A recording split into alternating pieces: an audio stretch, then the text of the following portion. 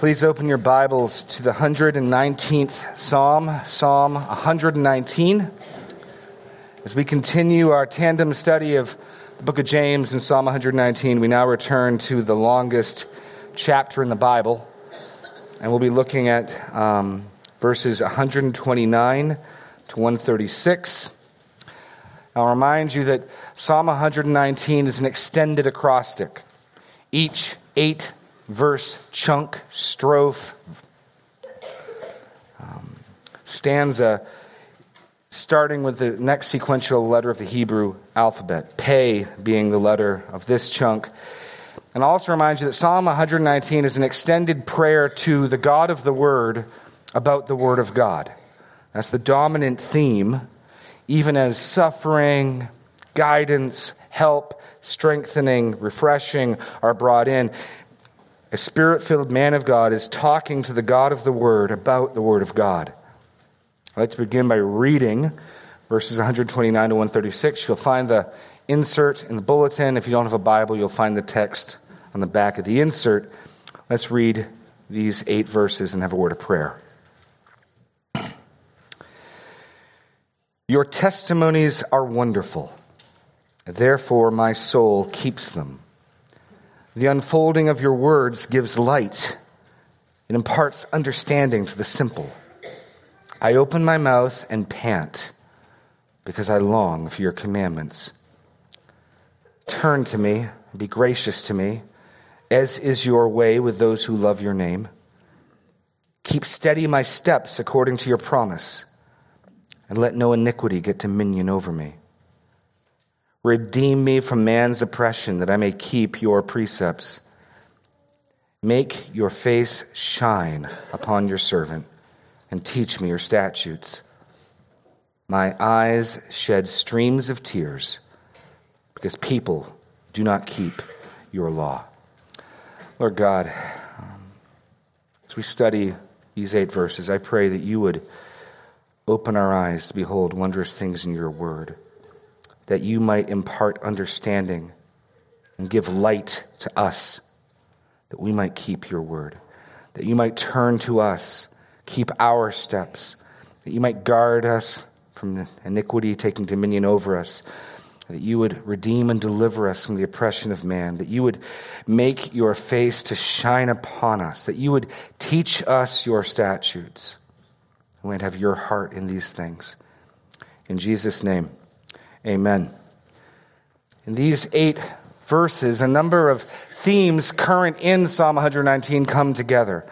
I think the dominant feature is the shiningness of the word, the illumined word, and the shining face of God directed at his people. The center of the psalm is filled with 6 requests. But first, let us look at light and longing, verses 129 to 131. And here, the psalmist alternates by declaring attributes of God's word and then speaking of his own response. Your testimonies are wonderful, therefore my soul keeps them.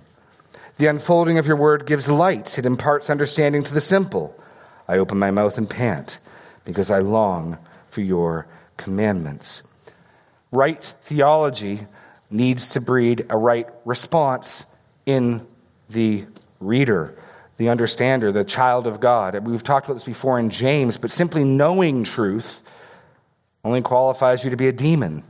You believe God is one, James says? Even the demons believe and tremble.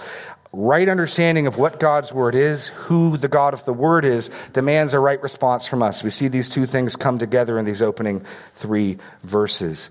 So first he gives an attribute. He says God's word is wonderful. Wonderful. Now words like wonderful and awesome are words we use far too plainly. You think of wonderful. It is a wonder, full of wonder. But I can say that chocolate chip cookie was wonderful. In a sense. But the Hebrew behind this is really the idea of a wonder, a marvel. Your testimonies are marvelous. They're staggering. They're jaw-dropping. They are wonderful. A right response, a right understanding of God's word is to stand in awe and wonder at it. It is otherworldly. It is unlike any other writing or book. That's the idea.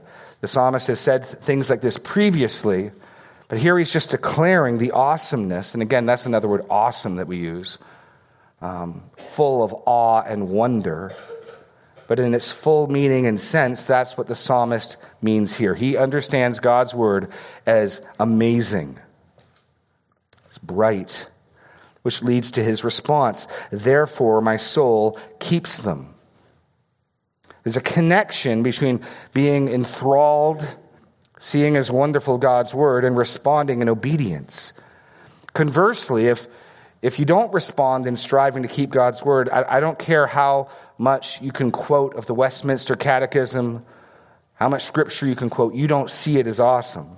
You don't see it as wonderful. Your testimonies are wonderful, therefore my soul keeps them. The response, an inward and sincere obedience. This isn't formalism. This isn't legalism. This is the natural response.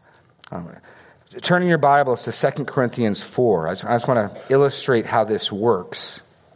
There are a number of ways we can think of growth in Christ, what we sometimes call sanctification. But one of my favorite passages, 2 Corinthians 3, one of my favorite passages giving us a picture or a model of growth in Christ is found at the end of 2 Corinthians 3. And here Paul frames it as beholding glory. I've said in a previous message that one of the most important things you can seek and pray for and pursue is to never stop seeing wonders and glories in God's word, because that's how God grows his people. 2 Corinthians 3, starting in verse 12, since we have such a hope, we are very bold, not like Moses, who put a veil over his face so that the Israelites might not gaze on the outcome of what was being brought to an end. Moses would go into the tent of meeting and he'd come out and he'd glow. And he would creep out the Israelites, so he'd put a veil over his face till it faded. Not like Moses, who would put a veil over his face so that the Israelites might not gaze at the outcome of what was being brought to an end. But their minds were hardened, for to this day, when they read the Old Covenant, that same veil remains unlifted. So he now is using the metaphor of a veil. There are people who read God's word, and they don't see glory, they don't see a wonder. They have a veil over their face, a spiritual veil. He'll deal with this in a moment. Because only through Christ is it taken away. Yes, to this day, when Moses is read, a veil lies over their hearts. Now we're confident we're dealing with a metaphor. Now the Lord is the Spirit, and where the Spirit of the Lord is freedom. And we all, with unveiled face, beholding the glory of the Lord, and by implication in the context, in his word, are being transformed into the same image from one degree of glory to another. This comes from the Lord who is the Spirit. So Paul, stay here, I'm going to read a few more verses, but Paul is saying, is one way of framing growth as a Christian, is to look into God's word. The veil is not there. You're not bored. You're not checking off your quiet time list. You're seeing something wonderful, something glorious, and that changes you. You change in response. And so I don't want to just skip over these opening verses, because we can talk about God's word is wonderful, God's word is awesome. It is critical that we see it that way. It is critical that we ask the Lord to reveal it to us that way. We've already seen in Psalm 119, open my eyes, the prayer, open my eyes. I probably pray this prayer more than any other when I come to God's word. Open my eyes that I may behold wondrous things in your word. Because whether or not you see glory in the word of God, not only impacts your growth as a Christian, Paul can also frame those who perish and those who are saved in the same categories. Keep reading into chapter 4. Therefore, having this ministry by the mercy of God, we do not lose heart. We have renounced disgraceful and underhanded ways. We refuse to practice cunning or to tamper with God's word, but by the open statement of the truth, we would commend ourselves to everyone's conscience in the sight of God. And now Paul is going to deal with the fact that even though he's declared his gospel is glorious, God is glorious, his word is glorious, why do so many people, Paul, reject your message? Even if our gospel is veiled, it is veiled to those who are perishing. So in a very real sense, why do men perish? They don't see glory when they see the gospel. Even if our gospel is veiled, it is veiled to those who are perishing. In their case, the God of this world has blinded the minds of unbelievers to keep them from seeing what? The light of the gospel, the glory of Christ, who is the image of God. People who perish, they can comprehend the facts of the gospel. They can understand what you're saying. But those who perish don't see it as beautiful, wonderful, glorious. It's boring. For what we proclaim is not ourselves, but Jesus Christ is Lord, with ourselves as your servants for Jesus' sake. For God who said, let light shine out of darkness. Then we're going to see positively, how are people saved? God who said, let light shine out of darkness, has shone in our hearts to give the light of the knowledge of the glory of God in the face of Jesus Christ. We are saved because God said, see glory. Turn the lights on. The veil was removed and we saw something wonderful. So back to Psalm 119. I stress this point because we need to be very nervous when we start becoming bored with God's word. And we cannot in our own strength be excited about what we're not excited about. And we can't in our own strength see glory where we don't see glory. But we can begin recognizing something's amiss, crying out to the Lord to open our eyes, crying out to the Lord to reveal his glory in his word to us and put it in front of our faces. It is no small matter if you find yourself bored with God's word.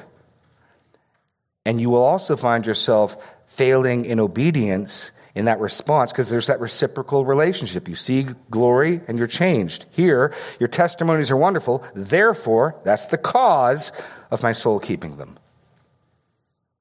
So do we have to put energy and effort and work into our Christian life? Absolutely we do. And we need to behold glory and see something wonderful in God's word. They come together. So that's the first point, the attribute and response. God's word is wonderful. The response, inward and sincere obedience. If you're struggling with obedience, redouble your efforts to be obedient, but also redouble your efforts to see glory, to seek that God would fill you with wonder at his word. The two are connected tightly.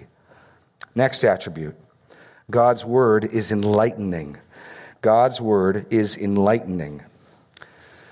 The unfolding of your word gives light. It imparts understanding to the simple. Now, literally here, the Hebrew is the opening, or the opening of the door. And the idea is this. I'll read from Bill Barrick. Literally, the opening or the door of your word gives light. In ancient Israel, homes had few windows. If they lived in tents, their situation was basically the same. Most interior illumination during the day came from light entering the door. And the picture is you're in a dark room, and you open the door, and in comes the light. He's describing that's what opening the Bible is like. That's what opening God's word is like. The opening of your word gives illumination, gives light. It's wonderful. It's bright. It's light-giving. We've already read in Psalm 119, your word is a lamp to my feet. And that's the same picture here. God's word is not only full of wonder, but the notion of light is it helps us make sense of things, helps us interpret the world, helps us understand who we are, who our neighbor is, what's going on. God's word is enlightening. And it's not just enlightening for the mature Christian, which it is. Another wonderful attribute of God's word is it instructs the simple. You don't have to have a PhD to be a Christian. It's not the religion just for smart people and educated people. If you will turn to God's word, if you'll humble yourself, if you'll seek to see glory in it, no matter how simple, naive, and foolish you are, you can be instructed and enlightened. These verses are very similar to Psalm 19, verses 7 and 8. The law of the Lord is perfect, reviving the soul. The testimony of the Lord is sure, making wise the simple. The precepts of the Lord are right, rejoicing the heart. The commandment of the Lord is pure, enlightening the eyes. Growth as a Christian doesn't depend on how smart you are. It depends on whether or not you will turn to God's word to instruct you and whether you will see glory in it. God's word is enlightening. God's word instructs the simple, which then gives a response. Here's sort of the cumulative response. I open my mouth and pant because I long for your commandments. It's a vivid picture. It's a picture of a little bird in a nest. You ever seen in either real life or on the Nature Channel, those birds crying out because the mother bird's got the worm and they're just... For me, the twins crying out for food, competing with one another. But that's the idea. The idea is a visceral, deep, powerful longing, hunger, thirst for God's word. If you understand this, if you actually see it, it's wonderful. It makes the simple wise. It sheds light, like an opening of a door in a dark room. How could we not respond but with voracious hunger and longing? Hunger and longing. And again, if that's not your response, don't fool yourself. Recognize that's not a good sign and ask the Lord to increase your appetite for his word. Ask the Lord to grow your desire and maybe clear your schedule to put more time in the word. It may just be that you aren't spending enough time in God's word to see glory. Psalm 34:8. Oh, taste and see that the Lord is good. Blessed is the one who takes refuge in him. And then 1 Peter, quoting this passage, like newborn infants, long for the pure spiritual milk, that by it you may grow up into salvation, if indeed you have tasted that the Lord is good. So these two things correspond. A desire for God's word, a hunger for God's word, relates directly to understanding, to seeing God's word as wonderful, as light-giving, as instructing. And that understanding creates in us an inward desire to obey, an inward longing for God's word.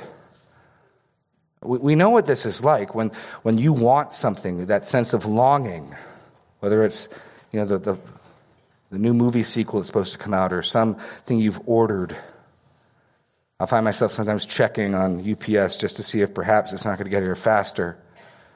I think we all know what it's like to hunger, yearn, long for something. And make no mistake, God wants us to feel that way about his word.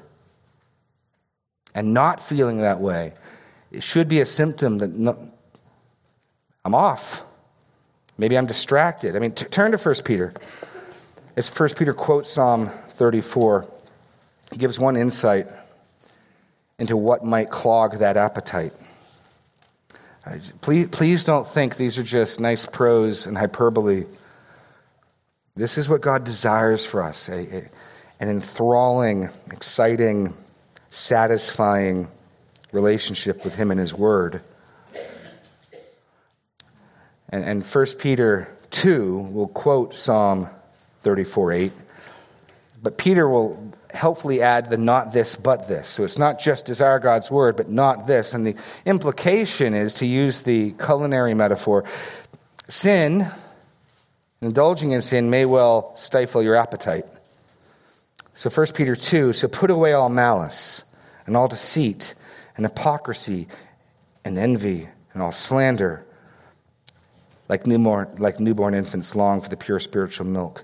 But see the implication? These things may stifle your appetite. So if you don't have an appetite like this that you should, maybe do a thorough examination of where you might be snacking on unwholesome fare.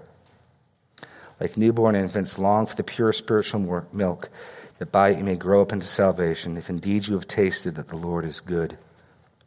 Okay, back to Psalm 119. So that's the first section. It's emphasizing the light and the wonder of God's word, and it emphasizes the natural response of God's people. This is the way it's supposed to work.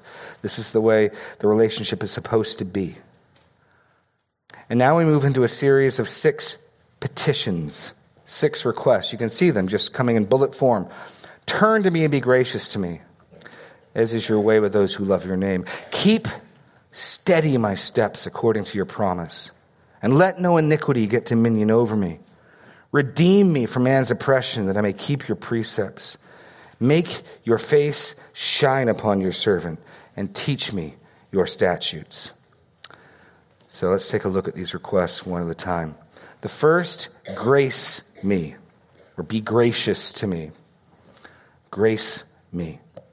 Turn to me and be gracious to me, as is your way with those who love your name. Grace me, for I love your name. And what the psalmist is saying is this: grace, by definition, cannot be obligated. We've talked about this before. Grace is unmerited. So the psalmist doesn't say, I deserve it because I love your name. He's saying something a little different. What he's saying is, Lord, you have a habit, you have a pattern of giving grace to those who love your name. I love your name. This is gospel reasoning. I need grace. I haven't earned it. I don't deserve it. But I have seen this pattern, O Lord, that you grace those who love your name. It pleases you to pour out grace upon those who love your name. And of course, God's name is his character, who he is. As we learn who he is, we love him. Well, God delights in gracing such people. God delights in gracing such people. Give me grace. Even as he sees the glory of God's word, even as his soul responds in obedience, even as he praises it as a light, even as he longs for it, he's not satisfied with the grace he has. He wants more grace. He's calling on the Lord for more grace. He's not earning it. He's not buying it and purchasing it. He's pleading for it. It's the way God would have his children come to him. Grace me, for I love your name. Next, guide me. Guide me. Keep steady my steps. These next two requests, kind of two sides of the same coin. He says, keep steady my steps according to your promise, and let no iniquity get dominion over me. Guide me. And one of the things this psalm and this paragraph bring together are both human responsibility and divine sovereignty. Already, the psalmist has declared that his soul keeps God's word. And you can read through the psalm and see the energy the psalmist takes, how diligent he is to pursue obedience and faithfulness to the Lord. And yet this psalm is also full with references and confessions that such obedience is only possible with God working in him. In the New Testament, we get passages like Philippians 2:12-13. Therefore, my beloved, as you have always obeyed, so now, not only as in my presence, but much more in my absence, work out your own salvation with fear and trembling. Get to work. For it's God who works in you, both to will and to work his good pleasure. So if my salvation gets worked out, was it me working or was it God working? The answer is yes. And that same type of concurrence is in view here. Even as the psalmist is taking full responsibility, his soul is striving to obey God, he's asking the Lord to direct his steps. And biblically, God does exactly this. The Proverbs are full of this declaration. Listen to Proverbs 16:9. The heart of a man plans his way, but the Lord establishes his steps. Proverbs 20:24. A man's steps are from the Lord. How then can man understand his way?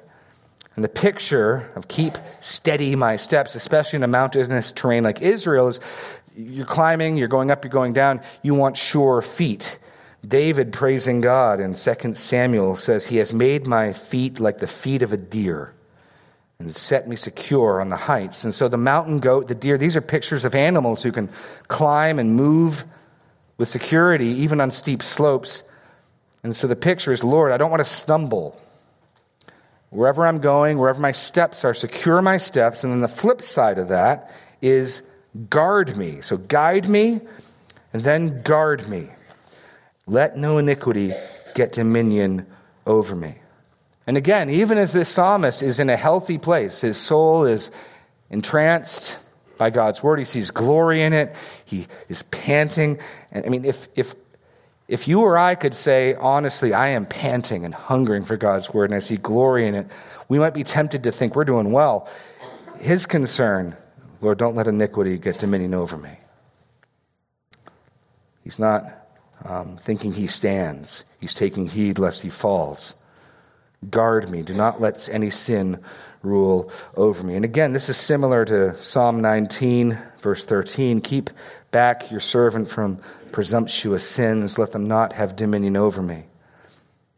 Because the picture is sin enslaves. Sin binds like cords. We tempt ourselves into thinking that we can pick up sin and put it down, that we can play with it and walk away from it when we want.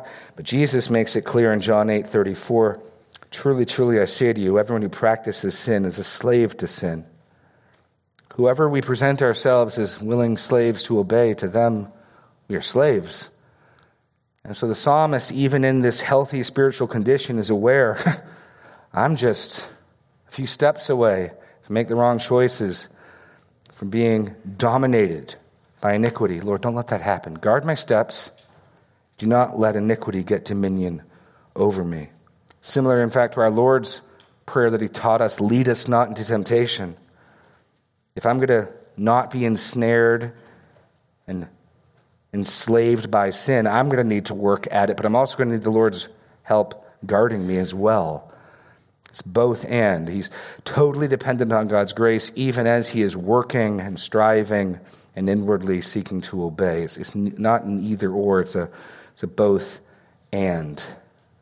Guard me. Do not let sin rule over me. Next, redeem me. Redeem me from man's oppression, that I may keep your precepts. He's still looking to God as a savior and a deliverer. Now, we've seen in the psalm the oppression of man. He's got enemies who are opposed to him.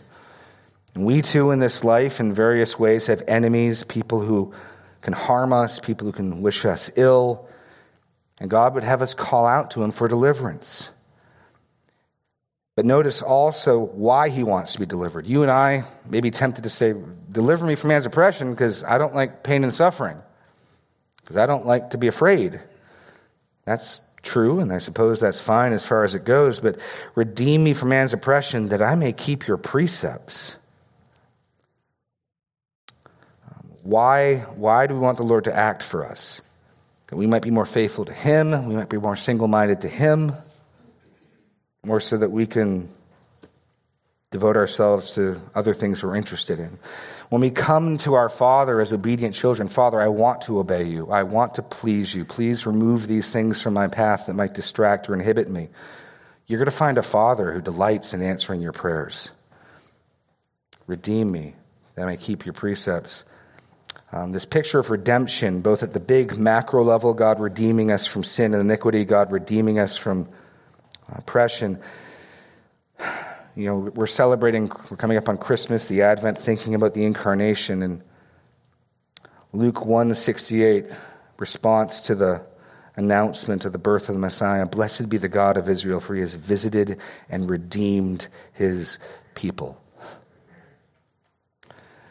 God not only redeems us from iniquity, we see that in Jesus Christ on the cross, but Jesus will return. Carol was talking about this, to redeem, to deliver his people from the oppression of man. We have a God who is a redeemer. Redeem me. Next, bless me. Bless me. It's possible that you may pick up some echoes of another text in this next verse. Make your face shine upon your servant. And if you'll turn in your Bibles to Numbers, I'll show you what this is echoing off of. Numbers chapter 6. Most Sunday morning services, if I remember, I close with a benediction. It's a blessing. It's a pattern we get in Scripture. And there are a number of benedictions, blessings in God's Word. But one of the first corporate ones is found here. Aaron, the father of Israel's priesthood, is told this in Numbers 6:22-27.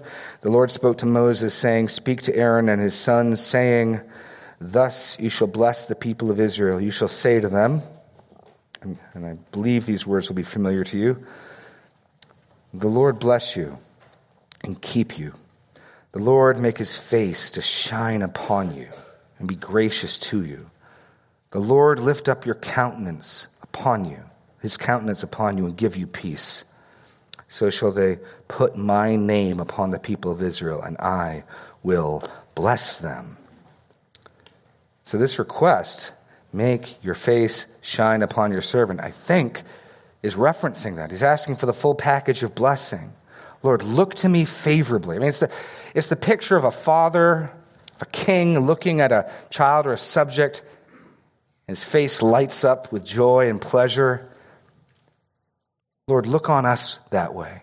And by your pleasure and by your joy in us, may it establish us and build us up. That's what he's asking for. That the Lord would turn to him and pour out his divine favor upon him. Finally, in point E, teach me. Teach me. Teach me your statutes.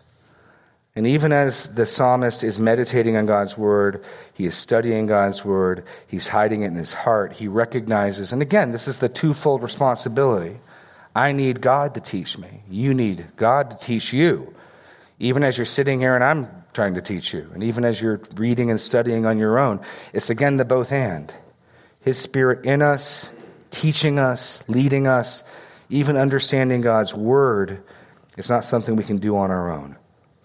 So those are his prayers and petitions. Grace me, guide me, guard me, redeem me, bless me, and teach me. By the way, this request to be taught is the 10th out of 12 such petitions in Scripture.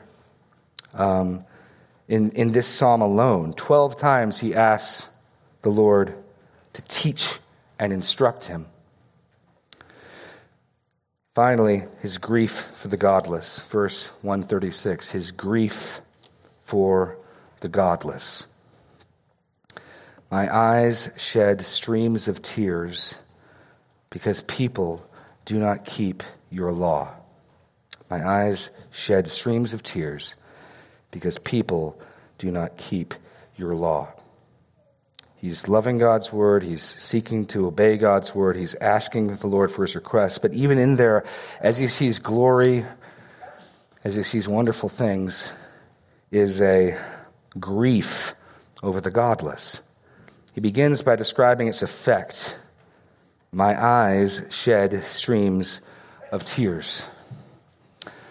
Matthew Henry once wrote, the sins of sinners are the sorrows of saints. The sins of sinners are the sorrows of saints.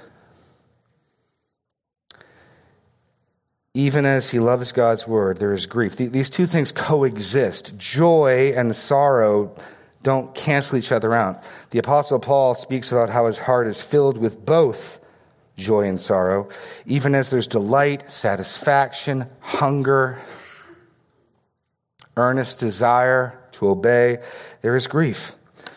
And throughout this psalm, he's been speaking about those who do not obey God's word, and it causes him real grief. This is similar to the Apostle Paul writing about his countrymen in Romans chapter 9. In Romans 9, the Apostle Paul speaks of the Israelites who have rejected their Messiah. I'm speaking the truth in Christ. I'm not lying. My conscience bears me witness in the Holy Spirit that I have great sorrow and unceasing anguish in my heart. For I could wish that I myself were accursed and cut off from Christ for the sake of my brothers, my kinsmen according to the flesh. They are Israelites. To them belong the adoption, the glory, the covenants, the giving of the law, the worship, the promise. To them belong the patriarchs. And from their race, according to the flesh, is the Christ, who is God over all, blessed forever. Amen. The Apostle Paul, who boasted in his gospel, who delighted in the gospel, also had sorrow over the unbelief of his kinsmen. My eyes shed streams of tears. Notice the cause. Because people do not keep your law. Which is an interesting spin on things. It shows that his loyalty and his commitment is with God. What's grieving him is not fundamentally people are perishing. Not that that is not a cause for grief. Paul in Romans 9 is expressing that sorrow. But here, the sorrow is because God and his word are being dishonored. My eyes shed streams of tears because people do not keep your law. And in light of what he's just said about God's law, it's tragic. First point, the cause, because they dishonor God's wonderful word. And here's the rationale. God has graciously given us his word. He didn't need to give us his word. He didn't need to speak. It was grace. He spoke freely. And his word is life-giving. His word is light. His word is wonderful. His word instructs the most simple. And people say, no, I'm not interested. And in doing so, they dishonor God's wonderful word. And because he loves God and his word, he can't stand that the Lord's word would be so dishonored. That's what's causing him grief. And, point two, because in doing so, they despise God's grace. They despise God's grace. Isaiah 29:13, the Lord said, because this people draw near with their mouth and honor me with their lips while their hearts are far from me, and their fear of me is a commandment taught by men, behold, therefore I will do wonderful things with this people, with wonder upon wonder. And the wisdom of the wise men shall perish, and the discernment of the discerning men shall be hidden. It is tragic that men and women reject God's word, let it drop to the ground. It's tragic for their sake, but there's also a sense in which it's tragic for the sake of God's grace. God has been so generous, so kind, so good. And yet there are people who reject it. And that fills the psalmist with grief. It should fill us with grief because they despise God's grace. So in this stanza, we see light and longing in God's word, the response of the psalmist, hunger, longing, desire to obey. He pours out his heart asking for grace, for guidance, for guarding, for redemption, for blessing, and to be taught. And he confesses his ceaseless sorrow over the godless who do not obey God's word. This is a good picture of our heart, what it should look like. We should ask the Lord to make of it. Let's close now in a word of prayer. Lord God, we would have this heart. We would see glory in your word. And we can't make ourselves do that. We can't make our eyes see wonderful things where they don't. We need your grace. We need you to open our eyes to behold wondrous things in your word. We need you to soften our hearts, to unstop our ears. But Lord, we also need to, on our part, set your word before us and call upon you, and we would do that now. Lord, we pray that you would, by your word, quicken us, cause us to obey you, cause us to walk in your steps, even as we call on you to establish those steps, even as we call on you to protect us, guard us from the enslaving power of sin. Lord God, guard us from iniquity. Lord, teach us, be favorable to us, and may your favor and your delight in your people be our strength, be our joy. And Lord, give us a soft heart that grieves over the fate of the lost and grieves over your grace that's trampled in the dust. Lord, we pray all these things in Jesus' name. Amen.